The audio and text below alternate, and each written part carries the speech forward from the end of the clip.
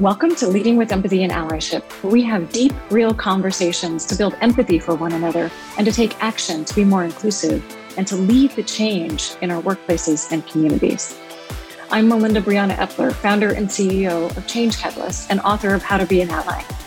I'm a diversity, equity, and inclusion speaker, advocate, and advisor. You can learn more about my work and sign up to join us for a live recording at ally.cc. All right, let's dive in. Hello, everyone. Today I'm talking with Ruchika Tulshyan, speaker at Candor LLC. Ruchika is also the author of Inclusion on Purpose, an intersectional approach to creating a culture of belonging at work. And we'll be discussing together how we develop an inclusive mindset, build empathy, and center women of color in our individual and organizational work as allies and advocates. So I want to say up front, this episode builds off the conversations we've had with several women of color, Minda Harts, Yvonne Hutchinson this season, as well as episodes in previous sessions with Megan O'Reilly, Sanja Gittins-Otley, Tito, Frida McAleer, Andrea G. Tatum, Darylise Lyons, Brenda Darden-Wilkerson, Tanya Ladipo, Najiba Saeed, Rachel Williams, Michelle Kim, Vanessa Roanhorse, Daisy Augard, Ojay Dominguez, and Tiffany Yu, as well as Ritu Basine. So we've heard from so many powerful women of color sharing their stories about how to create change in the workplace. If you haven't listened to those episodes, please go back and listen to those as well. So let's start at the beginning. Can you please just share a bit about your own story, how you grew up, where you grew up, and how you came to do the work that you do?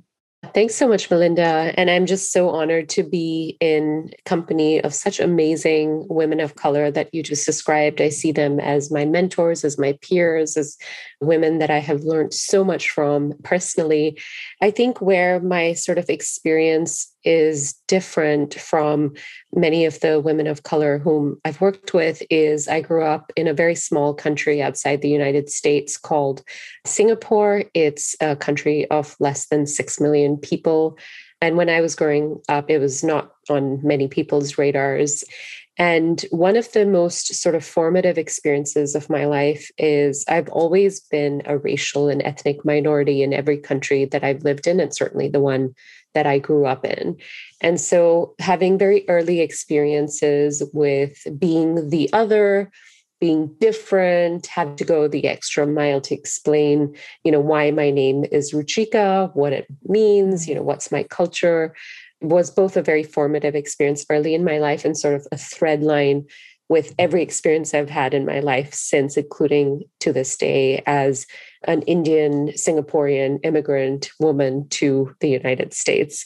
And so early experiences in my life also that I think were very informative into moving into diversity, equity, and inclusion work, which I did not know or have any plans for. But early experiences that I think really shaped me in growing up in Singapore is it is a very racially diverse country. So it's very hard to live your life never interacting with people who are different than you, your neighbors, your schools, friends whom you meet, and, later on in the workplace. Racial diversity is very much a part of life. Inclusion is another story, but racial diversity for sure is very much part of your life. What was very surprising and I'd say truly challenging for me is moving to the United States as an immigrant about a decade ago and realizing that actually diversity isn't the experience of many Americans and especially many white Americans. Research finds, 3/4 of white Americans don't have a single friend of color. So for me, that I would say was where the early experience of just being around diversity, in some ways really taking it for granted that of course I'm going to have friends and coworkers and people around me who are of all different sort of backgrounds. And then moving to the United States and seeing that actually, no, that's not the experience for many people. And that I would say has given me sort of fuel and fire in my belly to make change. Thank you for sharing that. And so my next question is kind of what led you to writing this book? You kind of started in on that. If you could just share a little bit there. Yeah. And actually, again, my background is actually in my professional experiences as a business journalist. So I covered companies and markets around the world, a really exciting also in many ways gave me pause to think at that time, much shorter pauses than where I'm at right now. But at that time, short pauses like, I wonder why I'm not covering the stories of women. Why am I not covering the stories of leaders who are people of color? I remember having to go the extra mile to really discuss with my editors why, this story about a woman of color leader mattered and why it would matter to the audience, which, now with all the knowledge I have now, obviously that meant why would it matter to our white audience to read about a woman of color doing trailblazing work, which my journalist friends tell me is still quite a challenge today. But I made a transition into the technology industry from journalism. And that was really a very rude wake-up call for me of how sexism, racism, all sorts of biases, run large. And at the same time, within an industry that's supposed to be very innovative, it is in many ways, it is very innovative. It is very lucrative for sure.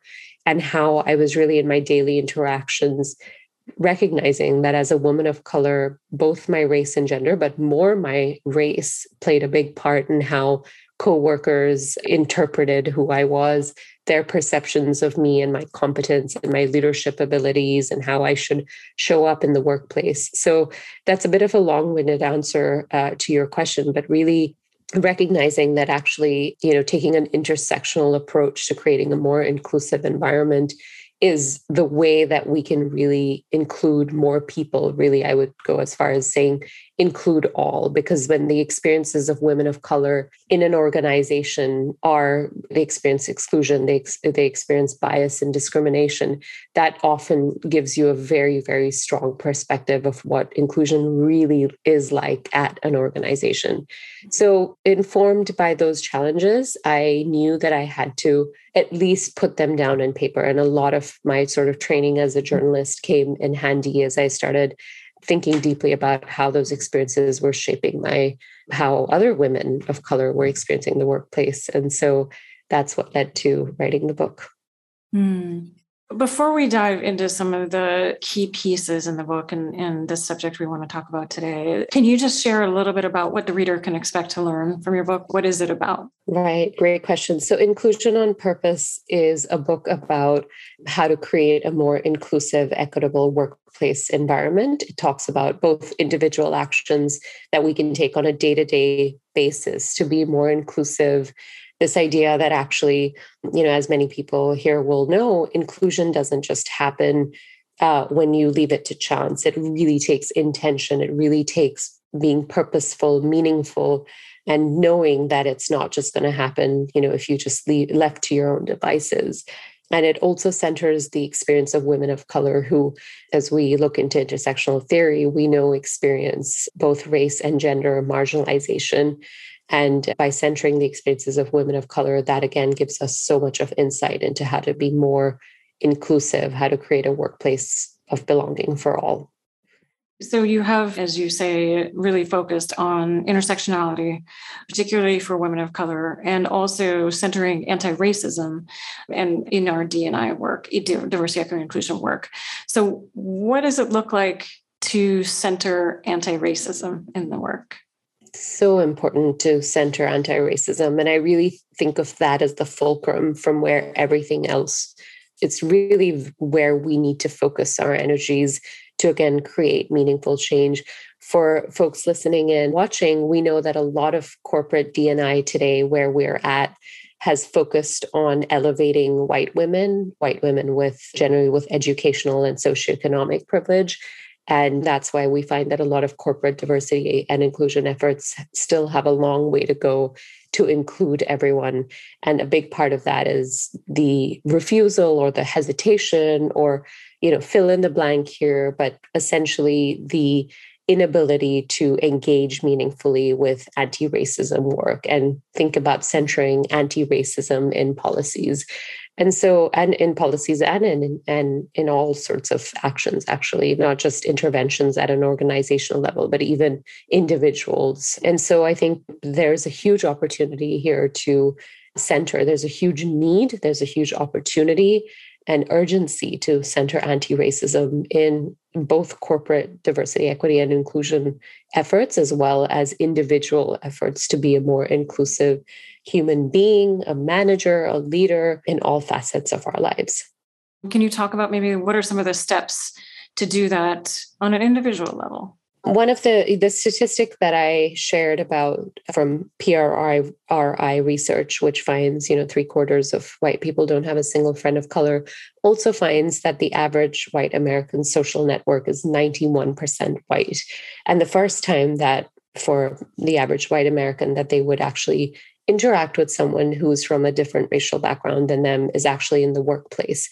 So one of the reasons why I want to center and focus on the workplace, and I really admire Change Catalyst for doing this, is because we know that for a lot of people, that might actually be the first time they've interacted with someone who speaks a different language or has an unfamiliar name or meaningfully had any interactions with someone who's different. So when we think about creating and taking an anti-racist lens from an individual level, this often means taking a good look around who is your social network today. Who are the people that you interact with? Who are the people who you talk with? Who are the people you consider your friends? Who do you invite to dinner back in the pre-pandemic days, or maybe meet now outdoors for a socially distant walk or coffee? And the majority of the time, it's going to be people who look like you, who've had similar backgrounds and similar experiences as you. So one of the most meaningful and I think transformative ways to take an anti-racist approach to your day-to-day life and your individual lives is to cultivate diversity and cultivate a diversity of viewpoints, of backgrounds, of races, certainly ethnicities, immigrant stories, etc. Like just truly think deeply about who's missing, which perspectives are missing in your life today, and how can you, not transactionally, but relationally, which is something my friend Aiko Bethia says, diversity and inclusion isn't transactional, it's relational. How can you cultivate meaningful diversity, right? That could be doing an audit of what are the restaurants that you visit or what are the coffee shops that you frequent, who owns them, what's the stories behind them. Now that, book season is upon me with my book release around the corner, really doing a deep dive into what are women of color owned bookstores. And I've been curating a list and I'll be sending those out soon, but really thinking about how do we intentionally and meaningfully choose diversity in our lives. I mean, we'd be so much richer for it. I have more tips. I'll just say one more so that we can continue on. The other one for me, which has been transformative, is consuming media, books, podcasts, stories, especially as well as actual articles and, my news coming from a diversity of sources, right? And that means created by people of color, communities of color, for communities of color. And for me to get a deeper look into, not just defaulting to largely, we know, certainly again, in my journalist lens always reminds me, the media is very much run by and owned by a white majority. And so really seeking stories, community newspapers, community newsletters, community websites and blogs to get my news rather than, again, defaulting to the large circulation media outlets. What you said is important, really important, and I'm just going to call it out, is by and for communities of color. I do think that is key, because if you're consuming things only created for you, you're still not getting that experience, that expansion of your understanding. That's right. And deepening of empathy. So in my work with leaders, I work with them to develop an inclusive mindset. So when I saw you have a whole chapter on that, I was really excited, because I also build on Carol Dweck's growth mindset in that work. Let's start by defining it. What is an inclusion mindset to you? Yeah, again, for me, an inclusion mindset. And I'm so glad, Melinda, that we are in solidarity on this. And I think this work cannot be done in a silo. So I love that there are different people approaching it with similar sorts of ideas. And so what I love about Carol Dweck's work, and what I even talk about in the book, is this idea that we may come preconditioned with certain notions. We know society, unfortunately, is racist, and many of us have been conditioned. I can speak for myself. We have been conditioned with racist ideas and stereotypes and notions and biases of what people are capable of, unfortunately, based on their skin color. And where I think that, the growth mindset idea is very powerful is knowing that you can overcome that you can change that. It takes intentional action, but you can overcome those stereotypes and those ideas and those biases, those racist ideas, but it takes intention. And that's what an inclusion mindset is. It's understanding that you might be preconditioned with, an example which I find people find more palatable is how we're all conditioned with the gender schema and the gender norms. I have a 5-year-old, it's very clear I have a 5-year-old boy, so a cis white boy, a cis brown boy. So what people are very clear about is, hey, these colors are okay for this boy, and these colors, pink, for example, like my shirt, is not okay for this boy to wear and to take on.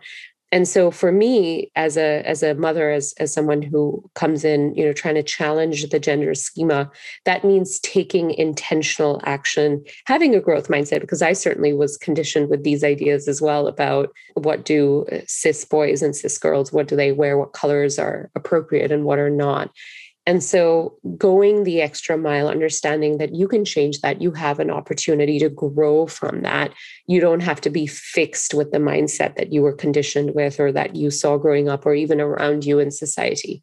And I think that's very key when it comes to inclusion, because a lot of the earlier defensiveness, in fact, even till today, but a lot of the defensiveness I heard from leaders was, well, I just grew up this way. In my day, we didn't have to worry about diversity. We didn't have to think about inclusion. So it's just, I'm a product of my times.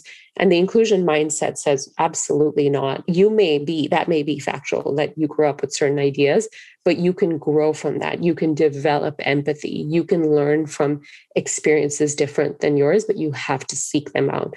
Kind of like the growth mindset, right? Mm-hmm, absolutely. So how do you talk specifically about leaders here? How do you develop that as a leader? How do you develop that inclusion mindset? I actually call it the inclusive mindset. So it's so similar. Yeah. And yes. So if I slip up, that's what it is. No, that's totally mine. That's totally mine. And that's totally fine. And both sort of, interpretations absolutely are valid, right? Yeah. And we know that it takes work to develop an inclusive mindset for sure, an inclusion mindset. I have several ways that I recommend in my book. The one that I think that I really look to is making sure that we don't get defensive. I think defensiveness and this, again, the way I think there's, there are a lot of different threads that I like to pull, but I think in an individualistic and in a hyper-capitalist society, like the one that we operate in, what we often find is there's this focus on I'm always right. I have all the answers. If I said something that upset someone else, or it was offensive or it was racist, it's not my problem and it's not my fault to fix. My intention matters more. And that defensiveness can often be really, really harmful and can be the biggest blocker to an inclusion mindset. So where I like to focus a lot of my energy, especially for leaders focusing on creating an inclusion mindset, is thinking about, why am I defensive in this situation? Is it going to help? I talk about defensiveness, doesn't help. And instead of being defensive, how can we be a more active listener? How can we cultivate empathy for experiences that are different than our own? And I think that's key and central to an inclusion mindset.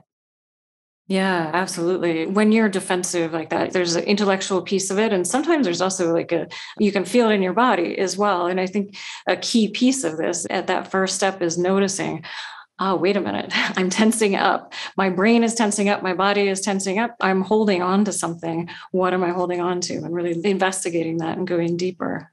That's so powerful, Melinda, what you just said, because I think we don't talk about how it shows up in our bodies. And what you just said is so powerful because it really does. There's obviously a very physiological reaction to defensiveness. There's a reason why we were conditioned to be defensive, right, in situations. But now we need to kind of rise above that, back to the growth mindset and inclusion mindset. The other thing I wanted to also say is the flip side for the person who is encountering defensiveness in someone else. It takes a lot of risk as a woman of color to speak up, especially in situations where there might be a big power differential. If you want to talk to your boss, or you want to talk to your boss's boss, or you want to talk for me in the work I do, a client, and offer feedback like, hey, this situation happened and it really put me in a tough place. I experienced racism or experienced bias. Experiencing defensiveness from other people can be very demoralizing as the person who brings to the fore issues of facing bias and discrimination. And so that defensiveness really doesn't help anyone. It doesn't help the person who's delivering that feedback and hopefully offering it from a place of, safety and feeling like they can raise issues and challenges that they face. And it certainly doesn't help the person who is trying to develop an inclusion mindset too.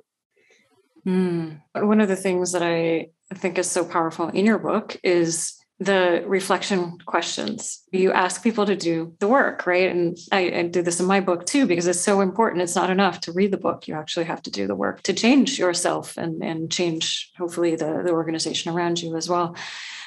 So could you just share a couple of questions that leaders should be asking themselves as they work to build an inclusive mindset? Yeah. So important. And, these might be different from the book, but I think checking in again very constantly, do I have a diversity of perspectives around me, right? When I make decisions, when I'm launching something really big, or it could be something big or small, do I have a diversity of perspectives? And that truly means racial diversity and ethnic diversity, and gender diversity is at the core for me. That intersection of race and gender is really important. So are women of color, are Black women present in the decisions I'm making, in whose perspectives I'm seeking, in who's being represented in the audience that I'm trying to engage with? I think leaders need to think about the importance of women of color and reflect upon how much women of color are present and are a very powerful, but unfortunately overlooked and underutilized audience and resource. And this is true no matter who you are, right? This can be, I use the example of like where you buy your coffee from, or where you go you take your meals from, or whatever it is, where you order takeout from.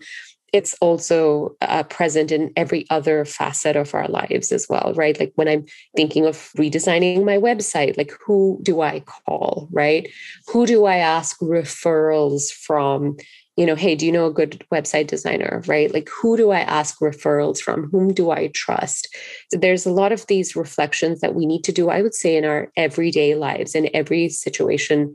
And I want to center the fact that for women of color, for people of color, but specifically women of color, these calculations happen on the daily, right? And they're calculations like, I can afford to live in a neighborhood. I'm speaking from my own experience. I can afford to live in a neighborhood which everyone says is really good, but it's majority white. And is this the type of life that I want to build? Is this the type of family, home that I want to build?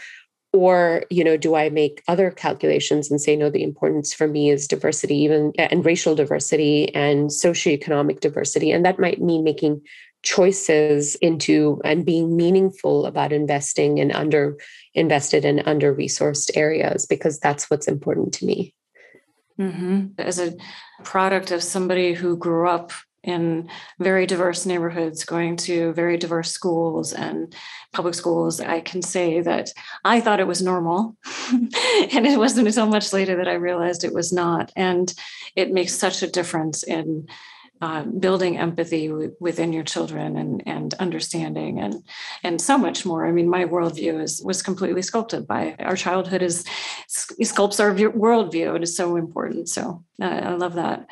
And so empathy. You have a big chapter focused on empathy as well. It's near and dear to my heart. Allyship is empathy in action. And so can you talk about how leaders can develop empathy? What are some practical steps that people can take? I think there are so many, research-backed ways, and I talk about the research from Berkeley's Greater Good Center for Science. And I just think where we need to focus our energy on empathy is recognizing how transformative it's going to be for our lives. And it really will be. And Melinda, your fantastic and very important body of work is extremely pertinent to this. The reality that without empathy, without really taking action from the empathy that we develop without taking responsibility for the issues that we see around us, we aren't going to make change, right? So I think empathy is, the importance of empathy can't be overstated. The two big things that I'd like to highlight, one is, I'd say, harder to do, but the biggest change. And then the second is, or maybe I'll start with the second. The second is more practical, and that's reading fiction. So one of the steps from Berkeley when it comes to developing empathy, truly like a research-backed way to develop empathy, and one that I found very powerful in my own life as a young child, reading fiction from really a diversity of authors writing about their own communities, their own voices, not necessarily people with privilege and power writing about communities and interpreting communities of color and marginalized communities with their own lens, but really when authors write about this is what it's like to be a person of color, this is what it's like to, they have characters with all sorts of various tensions and challenges. And when you read fiction, we truly, the way that our brain is wired, we truly are able to take on and have greater empathy from people who are different than us if we seek out a diversity of voices in the fiction that we read. So that's a very easy, like quote unquote, easy way. And sometimes that actually means going against the bestseller list. That means seeking out perspectives from smaller presses, not the large presses. And there's, I can go on and on about the lack of access and equity in the publishing industry. But one of the most transformative books that I read, and I recommended in my own book, is Homegoing by Yajiasi, on how the intergenerational effects of slavery and trauma impacts the characters in her book for generations, right? And how that has such a material impact. And I remember reading the book and being so moved by it. I think for me, it had even more meaning because, again, I grew up outside the United States. So my interactions with Black American people was very cursory, was almost non-existent until I was an adult. And so what was very meaningful for me is that the empathy that I had built over the years of reading fiction from a variety of Black American authors really helped me put a lot of situations in perspective. And I'm very, very fortunate that, that since I've lived in the United States for the last decade, I've really had a true racial diversity of friends. I have, many friends who do represent the Black American community. But what I found is that early perspective of being able to read fiction from authors who could really describe what it felt like. What is that real experience? And again, there's something about fiction, apparently, which makes it less defensive or makes you less defensive than if you read, a memoir where, again, there could be a little bit of like both sightings, which I really try not to do, but I've seen it a lot in the media, this sort of like, that was your experience. But that's not factual. Fiction gives us a lot more creativity and the ability sort of to really develop that empathy. So that's a little more sort of tactical. But before you go on, I just want to say, it's not something that I've really thought about, like how have I been sculpted by reading? But I have indeed quite a bit, and it was fiction, and also I just want to say poetry.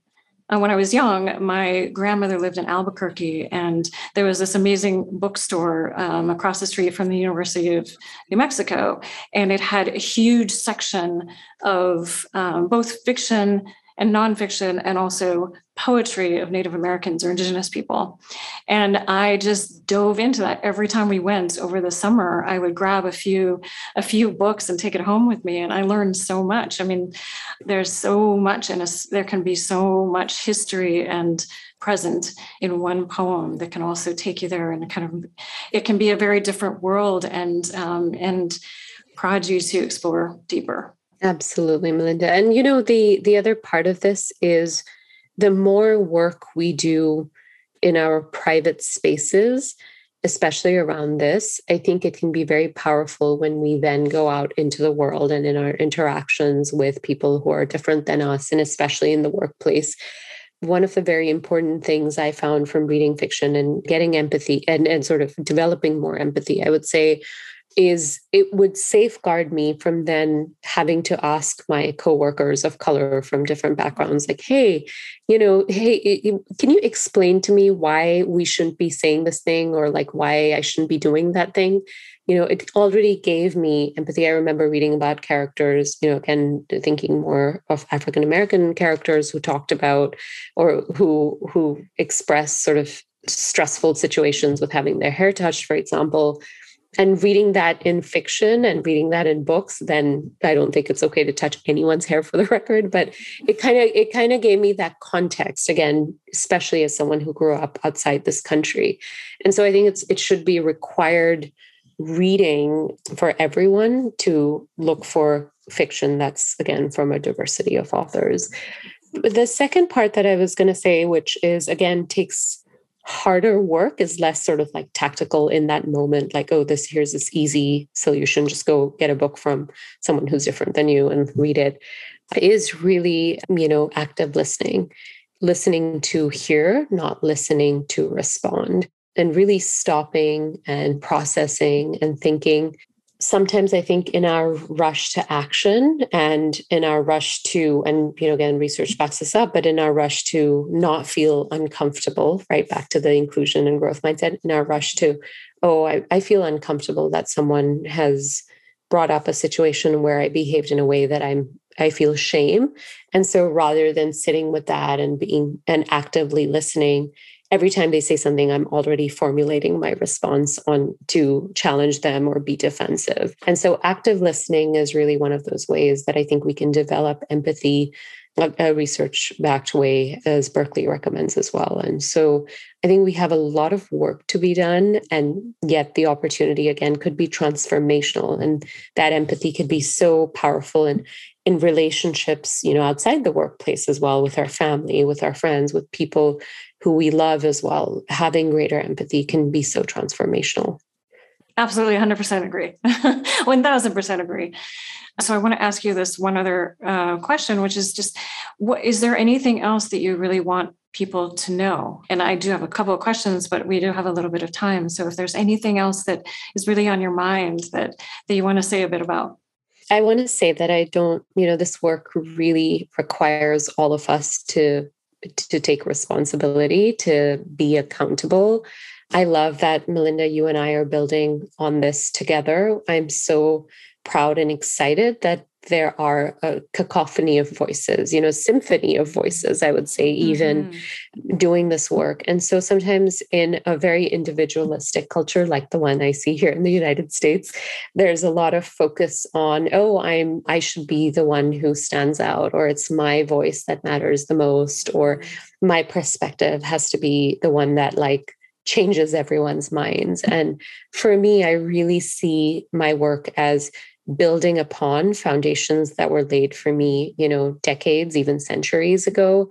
I think of the amazing work done by Stella Nkomo and Ella Bell Smith, really focused on, 30 plus years ago, writing about the different experiences of Black women and white women in the workplace, not getting at that time the recognition that they deserved. And now, all these years later, they have their book has been re-released by Harvard Business Press. And I just think we need to do this work together, right? There has to be solidarity. There has to be, and in many ways, I think in other areas of leadership and management and even, development, like self-development, there's been people building upon each other, but you may not feel like you need to do it in community. Of course, the work is done, together, but you don't feel like you need to really call out other people, call out in a positive way, call in people and say, I'm so glad I'm building on your work here.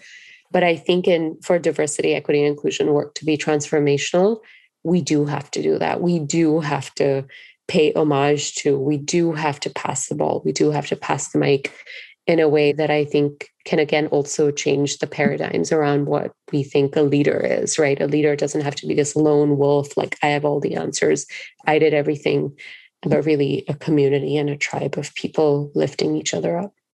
I love that. Agreed so much.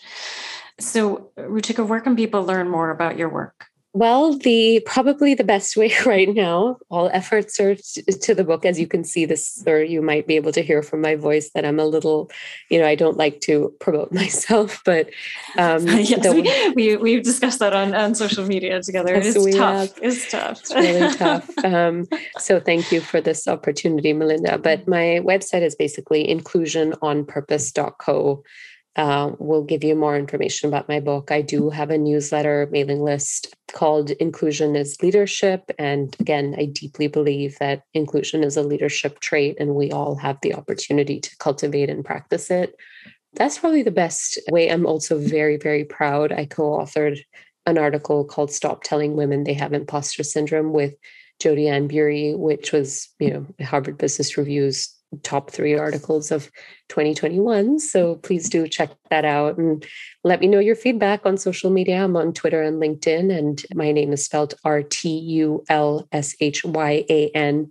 on Twitter, LinkedIn, and Instagram, actually. So you should be able to find me. Awesome. And I always end by asking listeners and watchers to take one action. So what action would you like people to take after listening to this conversation? Oh, that is so hard. One action. Here's one sort of building upon what we did and talked about. Either write down a list of the 5 people outside your immediate family whom you're closest to and whom you seek sort of advice from and mentorship from, or audit the 5 people who you're most sort of in touch with on social media and observe what are their backgrounds, what are their racial, ethnic, gender identity, any other demographic data that you have, as much sort of intersectionality as you possibly can get. And it's really important to do that, because what many people don't realize is we do operate in an echo chamber, right? Many of us do only interact with people who look like us, both online and offline. And when there's a chance to make change, when we audit that, when we take a look at that, when we're really intentional about it, that's when we can say, either, hey, we're doing great and I'm so glad and we're going to do more of this, or actually, there's room for improvement. Here's what we're going to do. Awesome. And I want to offer a second action you can take is to go check out Ruchika's new book, Inclusion on Purpose. And she also has another book, The Diversity Advantage, Fixing Gender Inequality in the Workplace. So go check out both of those.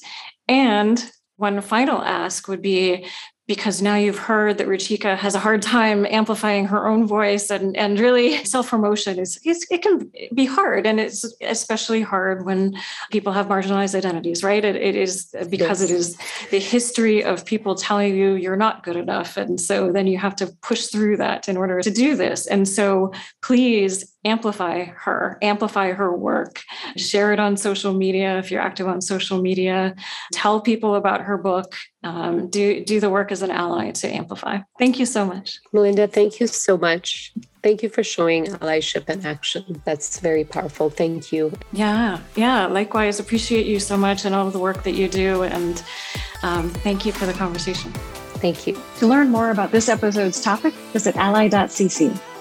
Allyship is a journey. It's a journey of self-exploration, learning, unlearning, healing, and taking consistent action. And the more we take action, the more we grow as leaders and transform our communities. So what action will you take today? Please share your actions and learning with us by emailing podcast@changecatalyst.co or on social media, because we'd love to hear from you. And thank you for listening. Please subscribe to the podcast and the YouTube channel and share this. Let's keep building allies around the world. Leading with Empathy and Allyship is an original show by Change Catalyst, where we build inclusive innovation through training, consulting, and events. Appreciate you listening to our show and taking action as an ally. See you next week.